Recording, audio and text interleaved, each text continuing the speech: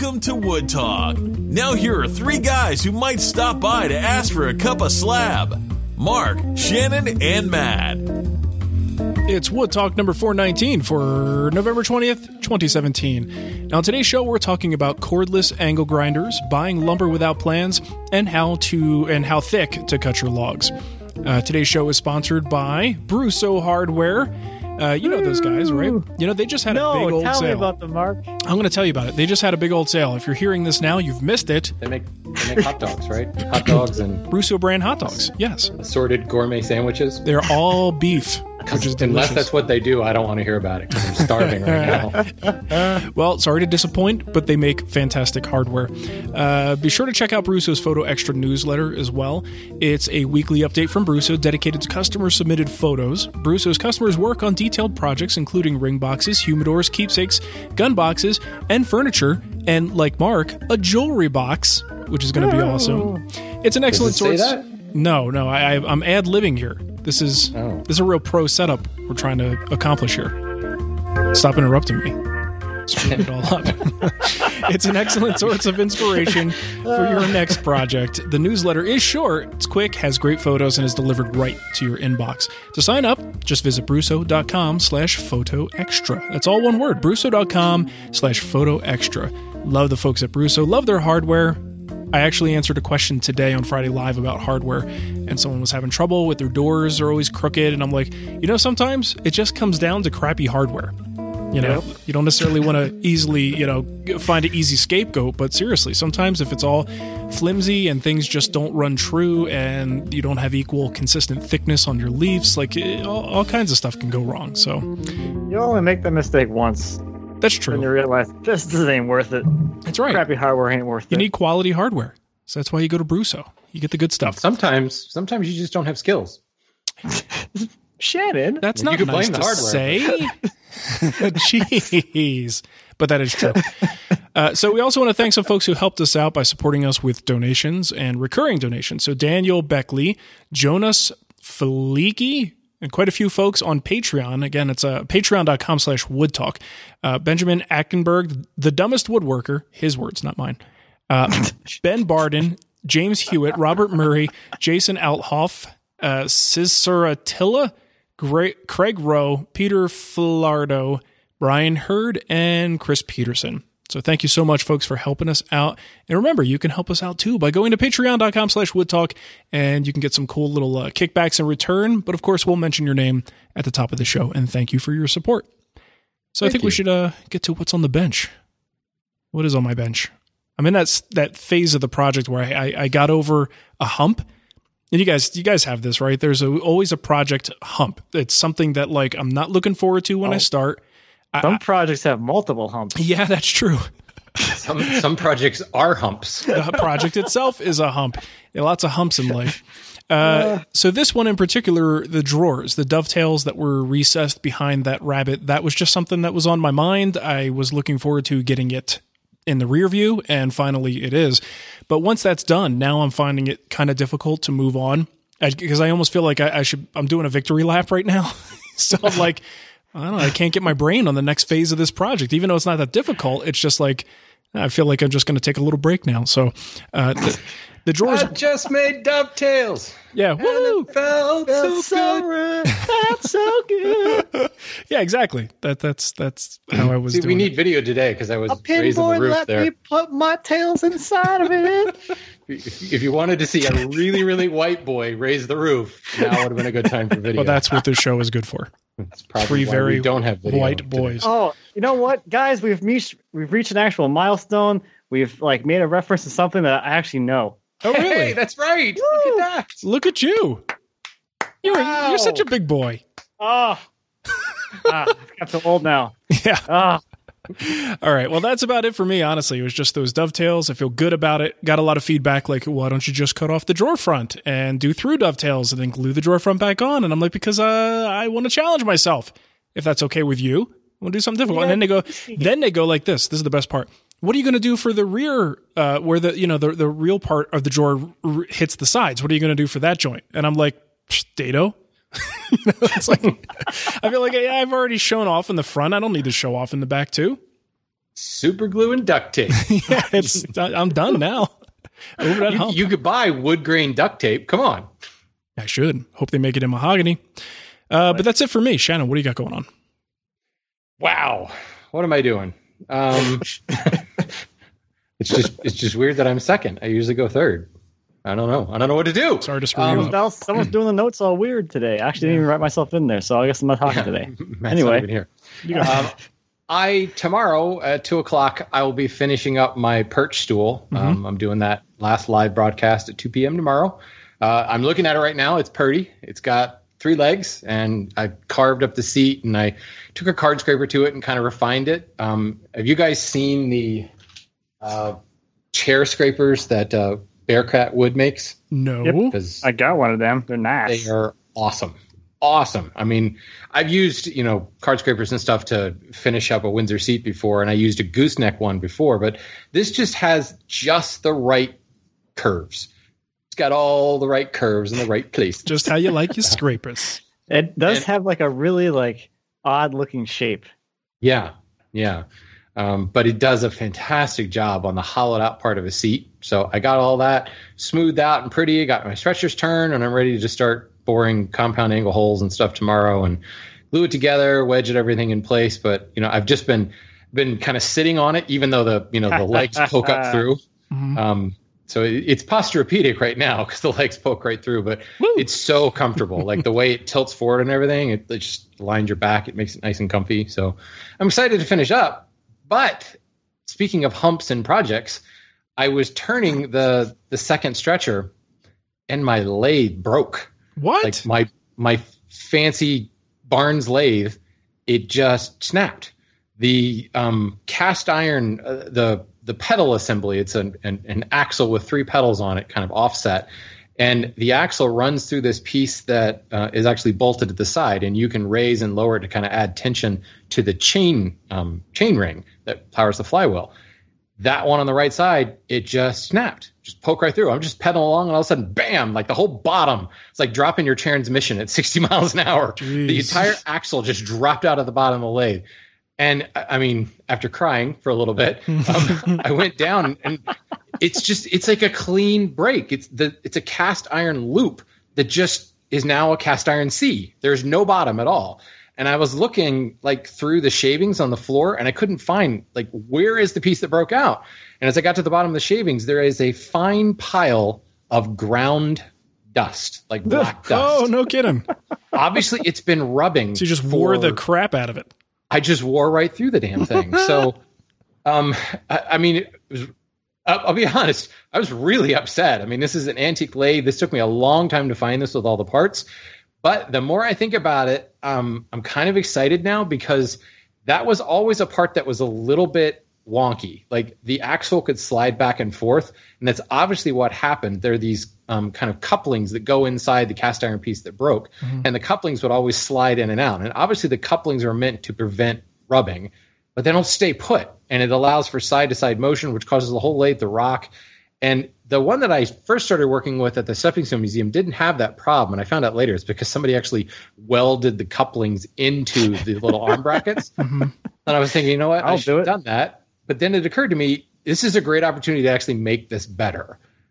So I'm going to try to make it pretty at the same time because it is a beautiful lathe. It's got cool lines. It's got racing stripes on it, for God's sake. So I think I'm just going to start with not pretty, just to kind of work out the function and see if I can't actually shore up the whole mechanism and make it run even smoother. So this is a day later. I'm trying to be positive at this point, put a positive spin on it. But I don't. First, I was thinking I'm just going to find a machinist and have him do it for me. But I think I'm going to give it a shot. Not much of a metal worker. I don't have a welder. I think Matt's got 7 or 8 of them. Oh yeah, come on over. Matt is to welders as I am to lathes. So, but we've got a welder, and our mechanic at the yard is a certified welder. So if I just have, hey, I need here, and here, he can do that for me at the office. But nice. So I don't know. I'm gonna play around with it a little bit and see if I can't put some sort of internal coupling that the axle actually slides into. Because right now, the way it's set up, you can't actually take the axle out. It doesn't move far enough side to side that you can actually come out without undoing those little brackets. So, but I think I can even tighten it up even more and take the play out of it. Anyway, it's an exercise in positivity because it was really upsetting. I can imagine. But you know what? At least you've got those sweet beefy thighs now. Oh yeah, from all that exercise. Well, at the same time here, I bought a new exercise bike. If you guys are familiar with Peloton bikes, I bought one of those like a couple weeks ago. So I've been like in spin class every day. So yeah, I can turn the crap out of my lathe right now. Yeah, you're a regular Gilligan. Look at you. But it's bad timing because it's like Christmas season, and I always turn so much stuff at Christmas. So gasp, I might have to plug in my lathe. That's terrible. Well, I mean, you could technically turn like a pin because I have to turn a bunch of pins for the office.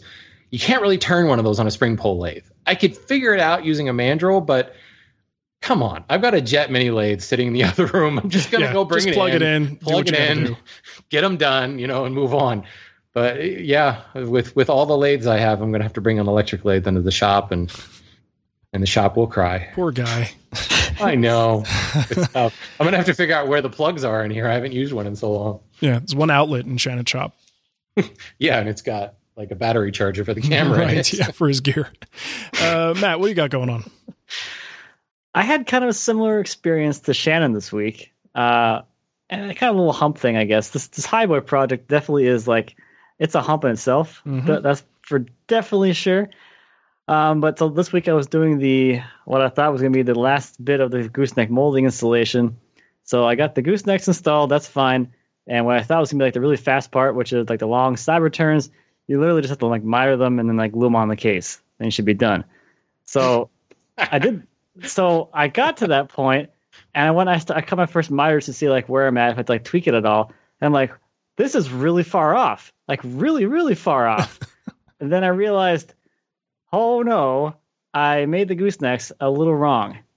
So, and they're already attached to the case, and there's no way the heck I'm going to go back and change those.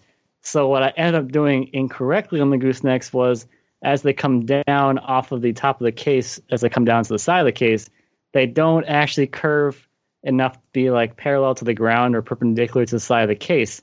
So the side of the case actually intersects the goosenecks at a curve.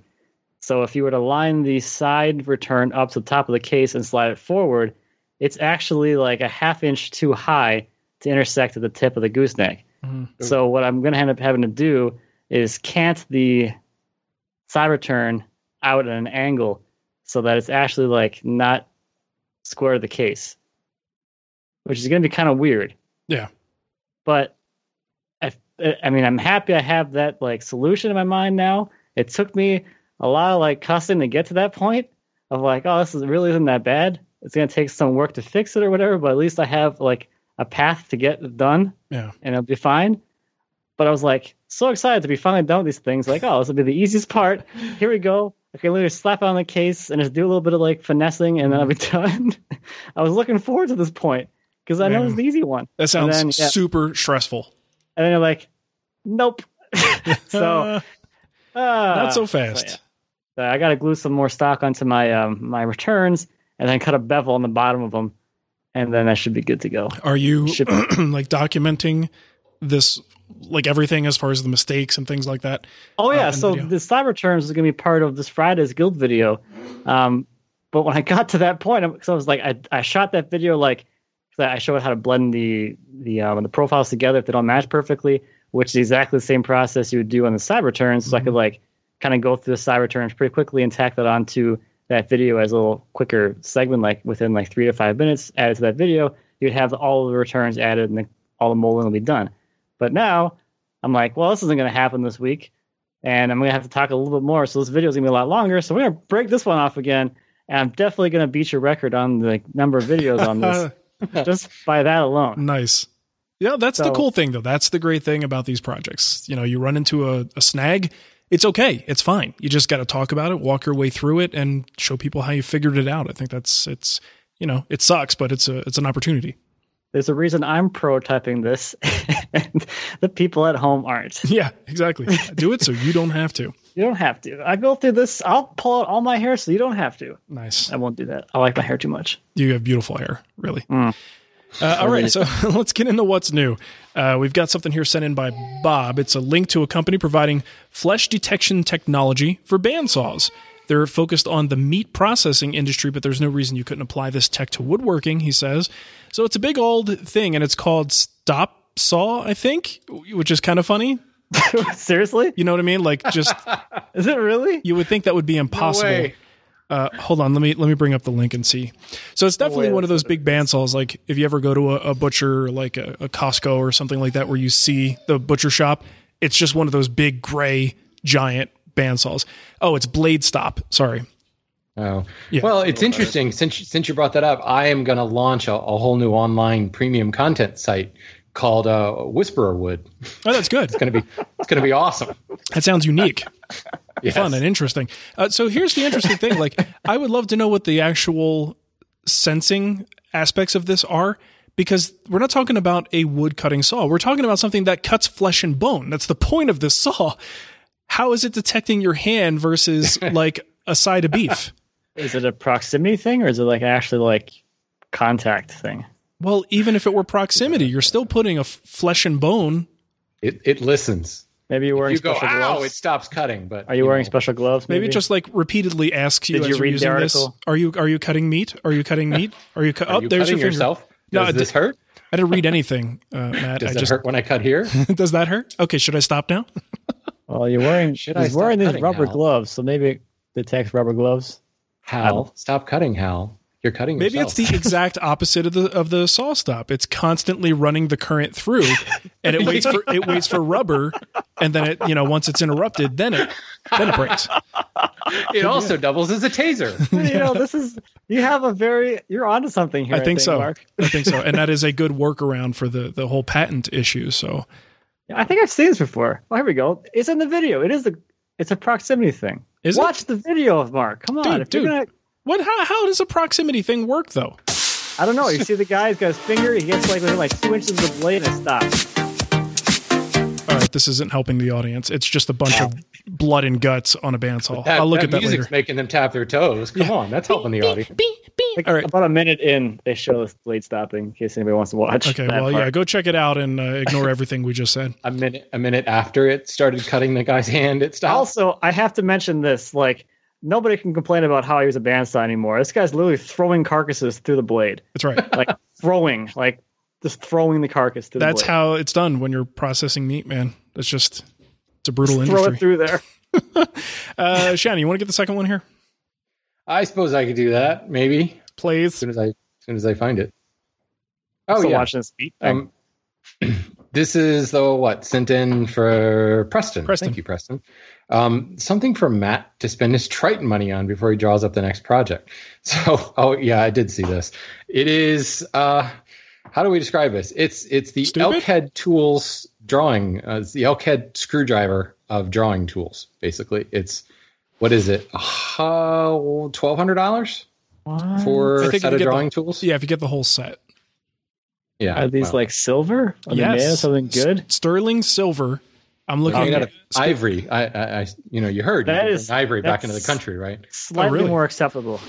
Well, this is at Tiffany, and there's a sterling silver ruler. It's 6 inches, and it is $450. See, I don't mind this so much because it's way more useful than those stupid silver spoons people buy. Yeah, that's true. I'll give them that much. Get this. It says, Tiffany artisans transform utilitarian items into handcrafted works of art. This shining ruler is elevated in Lux sterling silver and rich American walnut. And here's the good news. There's free shipping. So, you know what? That's good.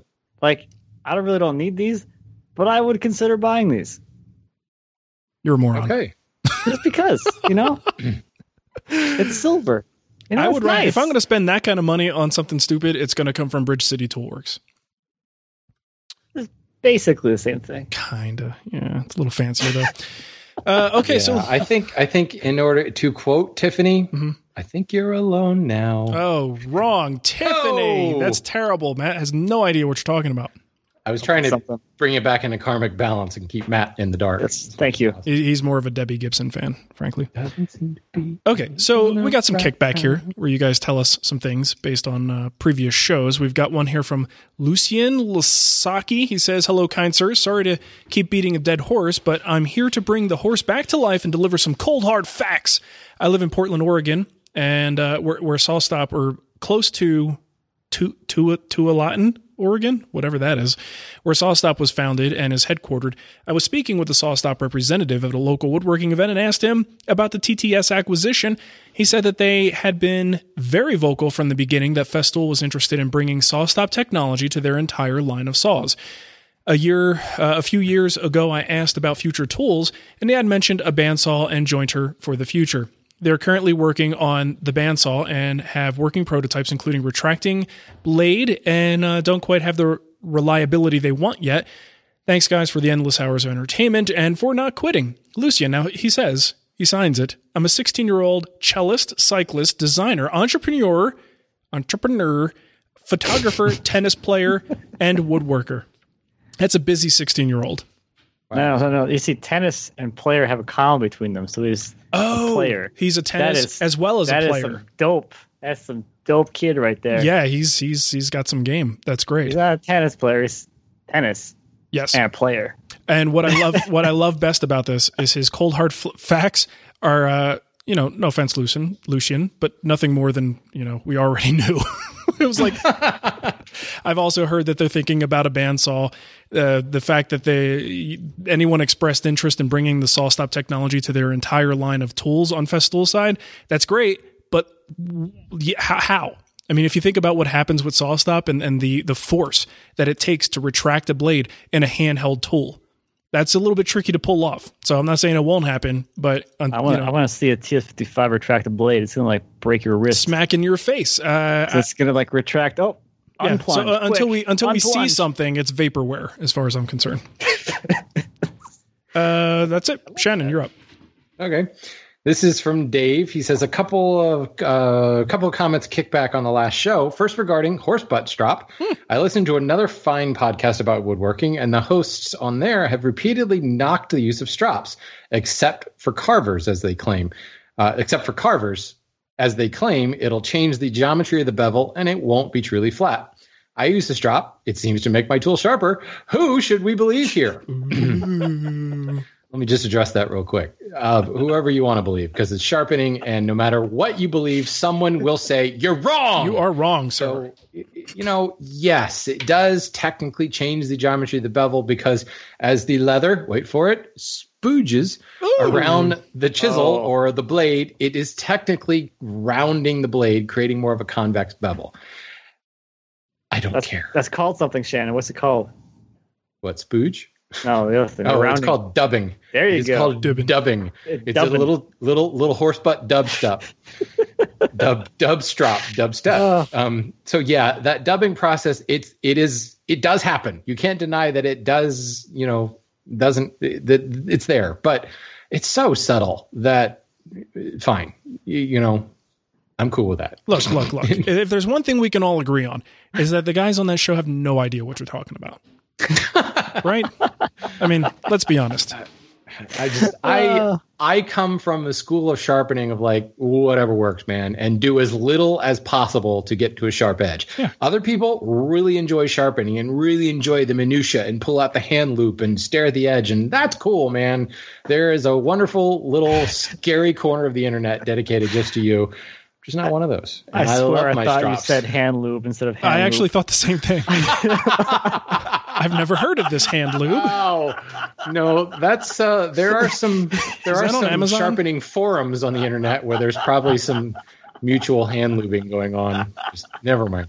So let's go on to the second part of this question here. Dave, believe the sharpness of your own tools. That's all I have to say. Oh boy, I'm not even going to tell you what comes up if you search for for hand lube on Amazon. Why would you do that? Well, because I wanted to see if I could buy it. Wow. All right, sorry, go ahead. Loupe, Loupe, hand magnifying glass. Sorry for using a fancy geology word. Loupe. It's not even a geology word. Secondly, as to the question around plans and Shannon's comment around them being a crutch for noobs, and after a while you can just visualize what you're making and not need plans. Did you actually say that? Let me clarify that. I said, I wonder if you eventually can just visualize what you're making. It was an honest question. Anyway. Context.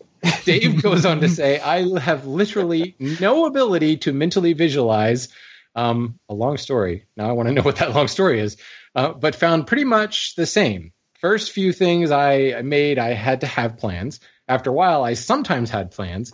Now, at most, I'll work off a picture, but more often than not, I'll just wing it. If it's particularly complex, I'll build a mock-up first, but normally I just run with having only a very vague idea where I'm going and what it should look like. So sometimes I fail big time, sometimes I'm pleasantly surprised. It's no real point to this comment other than, yeah, I mostly agree with Shannon. Wow. Should have led with that, Dave. Anyway, after a while, you really don't need plans, and I don't even think you necessarily need to be able to see where you want to end up with. Ooh, dangling preposition, Dave. I don't know about that. Okay. Who's got the next one? I do.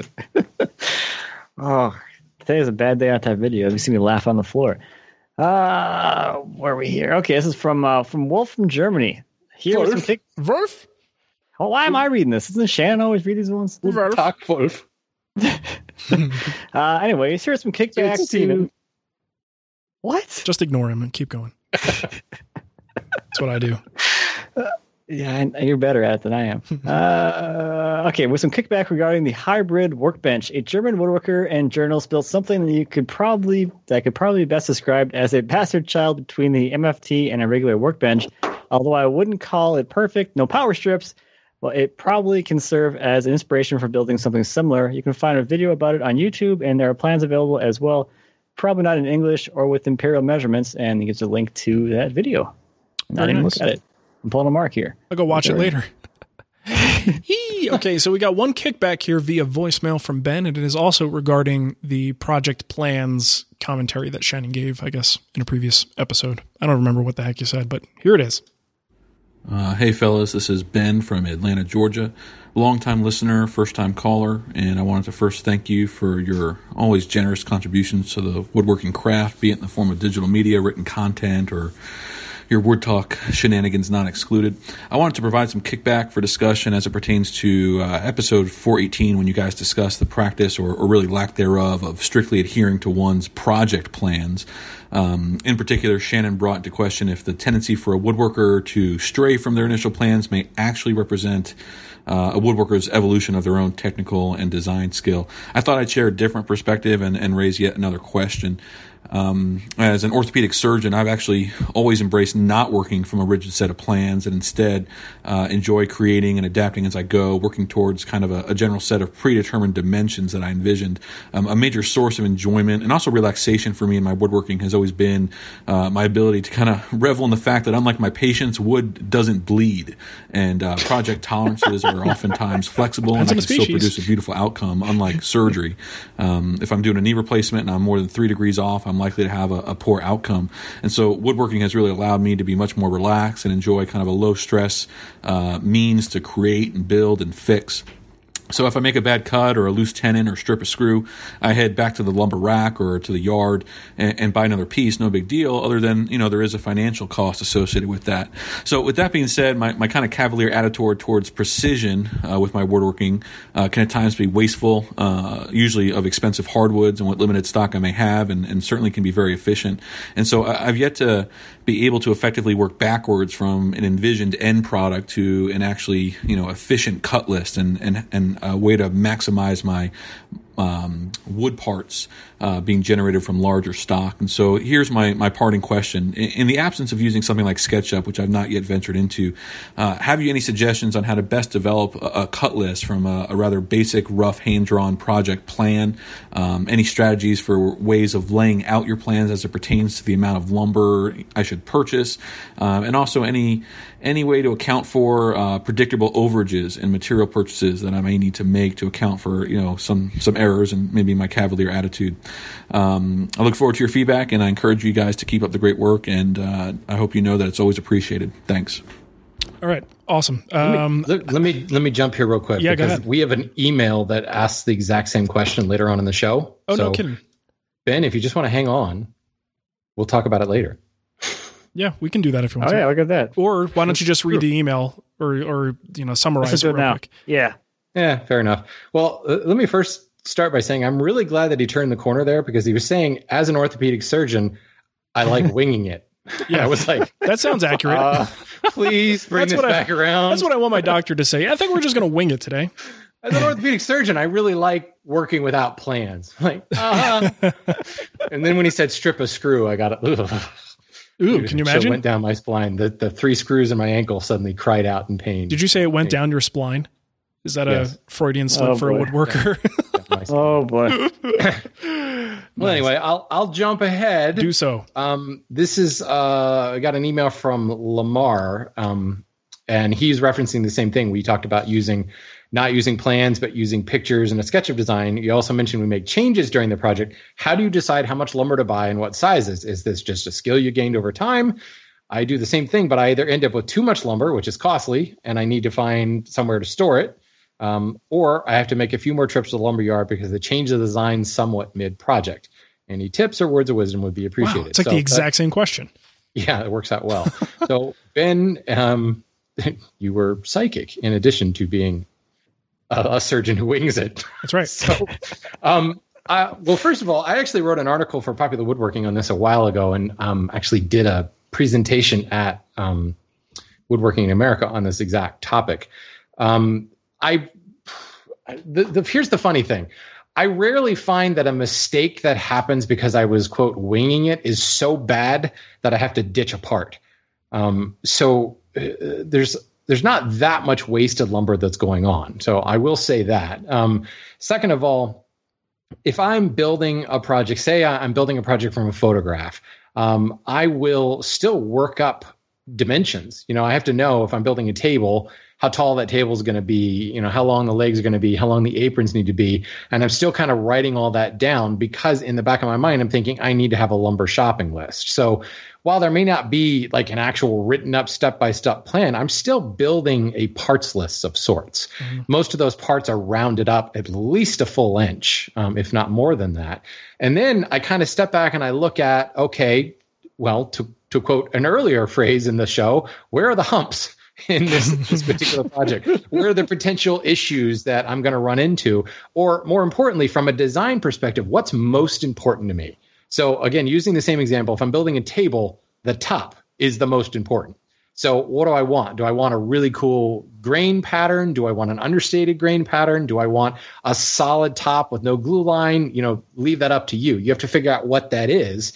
Then that becomes kind of my plan A. All right, plan A is to go to the lumber yard and I want to find a wide, live edge slab to make my table. Plan B is what happens if I get to the lumber yard and they don't have that? Now, I would recommend calling around a little bit because slabs are specialty items and usually dealers have slabs or they don't have slabs. But bad example aside, you need to have kind of a plan B. What if you can't get that full single board top, right? So what do? Well, I really don't want to glue up 3 boards. I'd rather glue up 2 boards. So I'm going to need 2 boards that are at least X wide and X long. So that's your plan B. So you're ready to kind of pivot and not go, oh, crap, now what do I do? Through working through that and figuring out kind of what those important things are, then I would work down and go the legs. I really would like them to be rift sawn so I can get a cool grain pattern.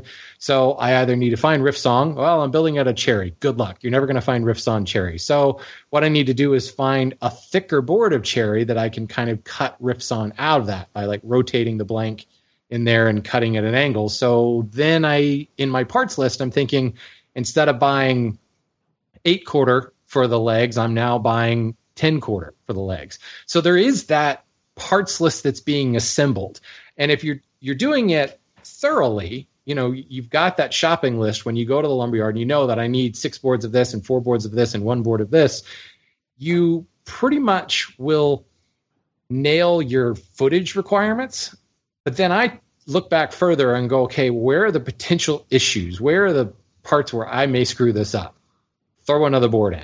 Mm-hmm. I may end up I may not be able to get the legs the way I like them, or I'm going to carve ball and claw feet on this. So I better get one extra, so I can maybe warm up on that extra leg building the ball and claw, right? By the time I get to the second one, I'll be a little bit better. So I'll throw in that one extra. It's at that point that I plan my overage. And if you're smart about the overage, because let's face it, are you going to screw up the aprons? Knock on wood. I mean, I suppose you could screw up the aprons, but unless there's something really, really weird about those aprons, it's for squaring some stock and maybe cutting it to the length of a couple tenons. That's the easier part. And based upon your own skill level, you can go, I'm not going to worry about that. Or, oh, geez, I'm scared of tenons. Maybe I need to buy an extra apron. That's where I'm figuring all that out. It's still a plan of sorts, but I think the point that we were making on that show earlier is we're not going out and necessarily buying other people's plans. And definitely if there is a cut list, we're not trusting it. I'm looking at those part sizes and rounding everything up dramatically. Yeah. Sounds good. I don't want to add anything to that because it would make it even longer. All right. So and to be fair, that was a co-answer question last week. So I don't know why everybody's jumping on me about it. They just like to pick on you. I don't know what it is. So if you want to send us kickback or a voicemail question, you could do that using the voice memo app on your phone and send it to woodtalkonline@gmail.com. And let's do Shannon's lumber update here.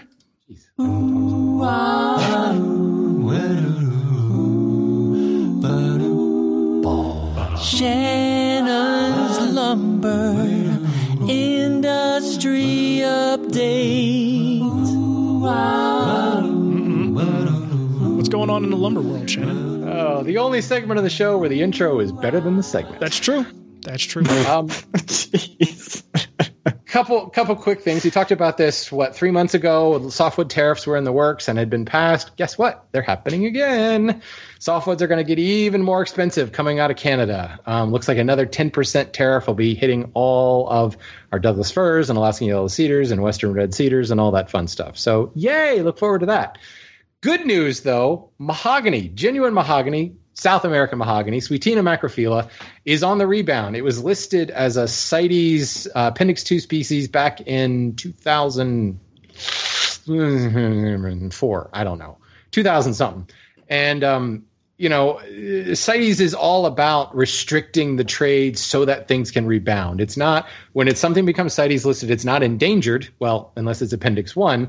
Appendix 2 and 3, it's in danger of becoming endangered. So we got to do something now to keep it from becoming endangered. So they did back in the early aughts. Well, it has had a major rebound, and we've started to see the grade climb again. We've started to see the size of the trees get better. We've started to see just the overall yield looking better. The concession plans have been really shored up, and genuine mahogany is starting to look really, really good. So, for instance, the company I work for, we actually got out of it, and we were like a major player in the mahogany industry for a couple hundred years, and we walked away from it because we couldn't provide the same quality. We are now starting to bring truckloads back in because the stuff is starting to look really, really good. So that's a really exciting thing. This is, I hate to say, it's really the first example where CITES has worked. Not because CITES is dumb, it's just there hasn't been enough time for it to really make a difference. And we've really seen a massive shift in the quality of the material and the availability of the material. Now, obviously, you got to stay on top of it going forward. It is still a CITES listed species, so the regulations are still in place, but it should only get better from here on out. So finally, some good news on the tropical wood market. Cool. So let's go buy it all. Get it back on that list. Well, see, hopefully, ideally, that won't happen. Yeah. As long as it stays That's listed, the whole idea. the global export is still severely restricted, and it is much, much more expensive. Mahogany was always expensive, but it's more expensive since it became CITES listed because there's an enormous amount of checks and balances that happen. And in order to harvest it, you basically have to give up a kidney and all this fun stuff. So it's actually working, and it's exciting. Good. It's good to hear that stuff. That's awesome. All right, let's get to our email. We're going to have to go through this pretty quickly because I'm very short on time today. Question here from Jim Ashley. He says, hey guys, any thoughts or experience with the current generation of cordless angle grinders? Are they up to the task of power carving? I actually have one of these. I haven't, of course, tested them all. I only have a Milwaukee. And that thing is a beast. It is fantastic. I've done the Maloof rocker with that one. And like anything cordless, it's always a good idea to have more than one battery. If you have 2 batteries, you could kind of just continuously go. In most carving projects, you're not carving for like 2 hours straight. You may go for 10 or 15 minutes, take a break, do something else, and you come back and readdress the part. So with 2 batteries, I think you're going to be fine. Plenty of power. And I know, Cremona, when you visited, you actually used the cordless for that. Do you find it lacking in any way? Probably not for carving. I mean, I probably wouldn't want to have one to use primarily for like steel grinding, but for carving, you don't need a whole lot of power there. And I'm pretty sure the cordless one you have actually spins at a lower RPM than the corded ones. Okay. So it might actually be easier for a beginner to kind of pick that up and not have as scary of an experience if you get some of those serious carving tools on there. Yeah. Maybe not with the burrs, but like with the Arbortech or something, it might be a little more forgiving, maybe is a good word for it. Okay. Yeah, it was, like I said, no problem with the battery, though. Don't worry about that. Plenty of power to eat through just about anything. I think it's really more of a function of which cutter you have on there than the power of the tool itself. So I say go for it, Jim. If you have your eye on a cordless model, go for it. Yeah. Having the cord was kind of nice, though. I'll give you that much. It is. I mean, because you're moving in all different angles and moving around the workpiece to try to get the right approach to the wood. So if you've got a cord that you're dealing with, it's just an extra liability. Something to cut into. That it is. You done? I am done. Okay. I just want to make sure, try to be polite these days. As evidenced by my lack of speaking. Dang it, Mark. This is a lot harder to do without being able to see you. Yeah, I know. Okay, this is from Mark with a K. Hello. Which is kind of funny because, okay, I'll tell a story some other time. We have more time. Been following Mark since his beginning as the Wood Whisperer. I enjoy Wood Talk with the contrast of experiences and tool preferences. I discovered Matt the Spring is only an hour and a half away and have been tempted to come to his wood sales. Shannon helps keep me grounded by showing what hand tools can do. I finally got my chainsaw mill going. I've been cutting ash into 2-inch slabs, thinking I can resaw them later. The pros are that it involves fewer chainsaw cuts and thus saving time and saving more of the log. The con is longer drying time. Does Matt have any advice on cutting? I have a larger oak log with plenty of limbs, so I am excited to see how it turns out. Thanks for the show and for the help. So I get this question quite a lot, and it's always like, I never have a good answer for this because it's like, well, what do you want to make out of it? So I don't know. Well, then I don't know what to tell you. Just make whatever. So I always try and steer people into the direction of cutting them a little bit thicker. You can literally always cut things smaller and resaw things. It's really hard to go the other direction. And the downside about the drawing time, you don't even know what you're going to use this for. You got plenty of time. Just stack it and let it dry. And when you actually have an idea, then you can kind of resaw it down further. That is especially true. And Mark makes a really good point with the chainsaw mill. The cuts take a really long time. So the thicker the stock you cut the log into, the less time you're spending running that saw, the faster you can get through a log and you can get on for life. So, I don't know. Hopefully it helps a little bit. But, yeah. Okay. The end. That sounds good. All right, so Shannon, you already did your email question, so we can wrap up the show now. Hey! Hey! So if you want to help out the show, you can. You could just go to iTunes and leave us a review. Look us up in the iTunes store. Click on ratings and reviews. Give us a 5-star rating. We appreciate that. Any other podcast directory you use, if there's a rating system, we always appreciate a rating there. You can also go to twwstore.com and get yourself a Wood Talk t-shirt, and patreon.com/woodtalk if you want to help us out there. And Shannon, why don't you give them the contact info and we'll get out of here. I know I usually joke during this segment, but this time I'm going to be serious. If you have a hump project, I want to know about it. How did you overcome your hump project? Send it to us in any of the merry things. Any of the myriad number of ways. See, when I try to use bigger words, it never works. Send us voicemail using voice memo app. Send it to woodtalkonline@gmail.com. Use our fancy contact form at woodtalkshow.com/contact, or just leave us a comment in the show notes of this episode at woodtalkshow.com. Right, well, thanks for listening, everybody. We'll catch you next time. Bye. Goodbye to you.